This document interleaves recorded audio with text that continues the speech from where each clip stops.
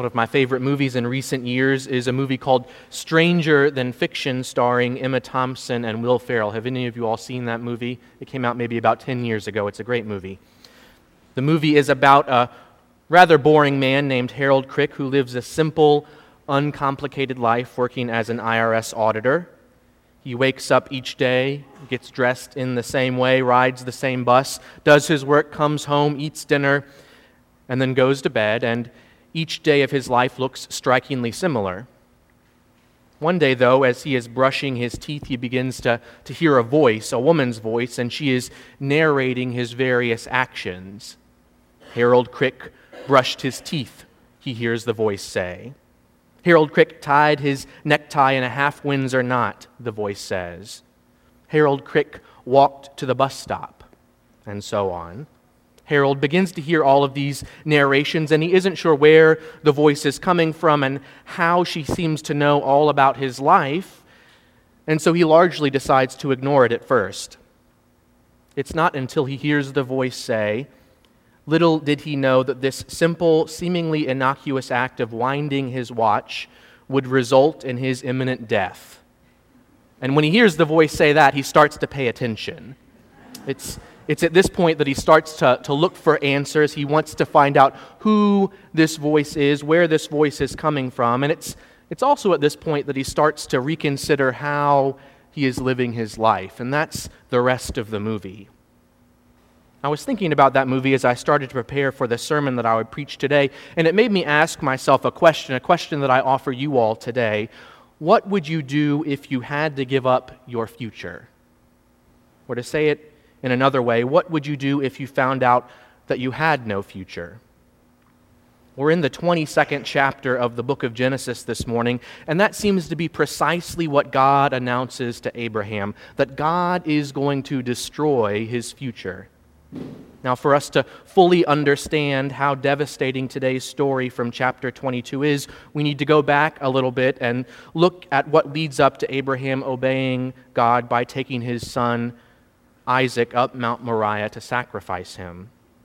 The story of Abraham and his wife starts back in chapter 12 of the book of Genesis, as many of you know. God makes a promise to Abraham. He and Sarah will have a son. That son would in turn have sons, and those sons would go on to have more children. In short, Abraham was to be, as his name suggested, the father of multitudes, the father of many nations. That's the promise that God makes with Abraham, and Abraham believes it. He follows God's instructions and packs up all that he has so that he could travel to an unknown land where they would wait for that promise to be fulfilled. And wait they did for 3 years. And after 3 long years of waiting, the promise that God made with Abraham and Sarah is finally born, Isaac. God has kept God's promise. A new nation will now be born. And it would be really nice if that's how the story ended. But that's not what happens. And so our text for today begins, God tested Abraham. The Abraham story begins with God asking Abraham to cut himself off from his past by traveling to a foreign land. And what we hear today is God asking Abraham to cut himself off from the future he has been promised by sacrificing his son Isaac. At the very heart of this awful story, and really all of the Abraham stories in Genesis, is trust. All that is required of Abraham when God makes this promise is that Abraham must trust in God. And we see that trust leading Abraham to make the awful decision to take Isaac up the mountain. The text says that early in the morning, Abraham, Isaac, and 2 young servants saddled the donkeys and began their trek up the mountain. After 3 days of journeying, Abraham tells the 2 servants to stay behind so that he and Isaac can go alone and continue. As they continue walking, Isaac starts to ask questions. Where is the lamb for the sacrifice, he says to his father, and Abraham responds that God will provide the lamb.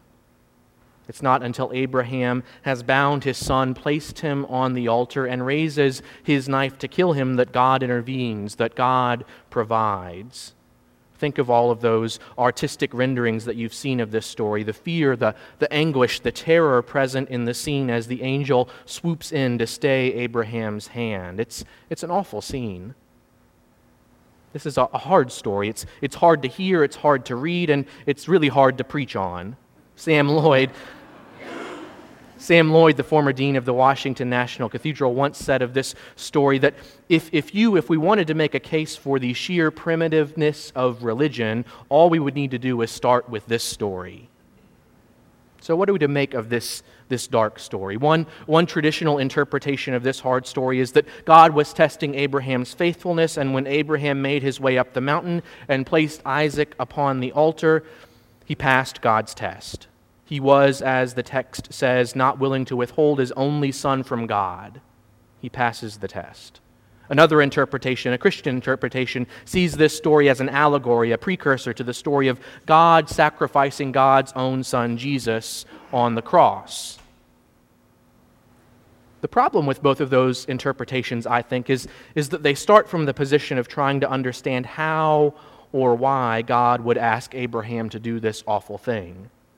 And the problem with both of those interpretations, at least for me, is that the text never really tells us what was on the mind of God or what Abraham might have been thinking.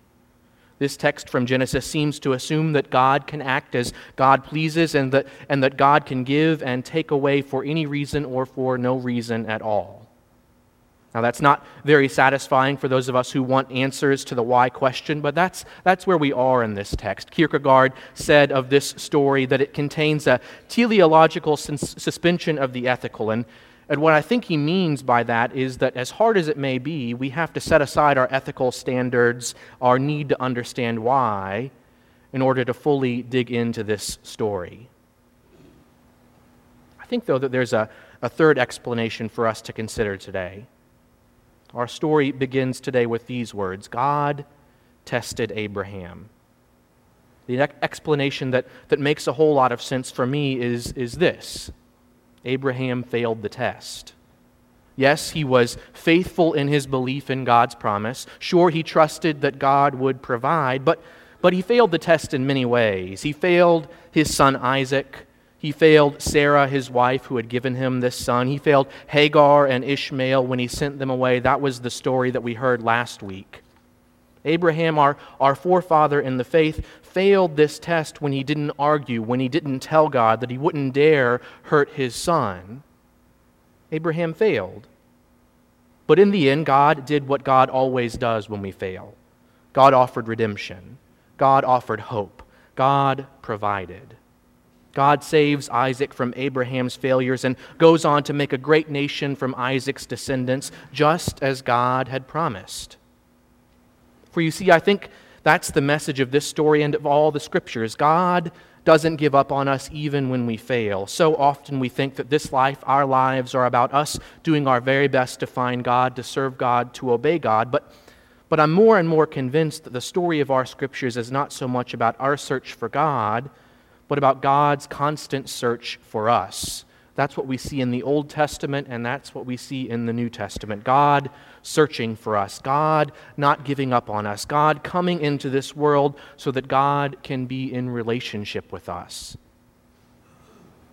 Our lives are full of tests, both significant and minor occasions, when we have the choice to do what God calls us to do, to love our neighbors, to feed the hungry, to turn the other cheek, to be peacemakers, and we often fail to do that work. We withhold our love, we withhold our compassion when God would have us share it. And somehow, even when we fail these tests in big ways and in small ways, God continues to love us. I like what William Sloane Coffin once said about God. He wrote, "Too often we picture God as some immovable, unchangeable rock, when in fact it is God and God alone who never rests. It is God alone who never rests. It is God alone who always keeps God's promise. It is God alone who provides even when we, like Abraham, fail all of the many tests of our lives." Amen.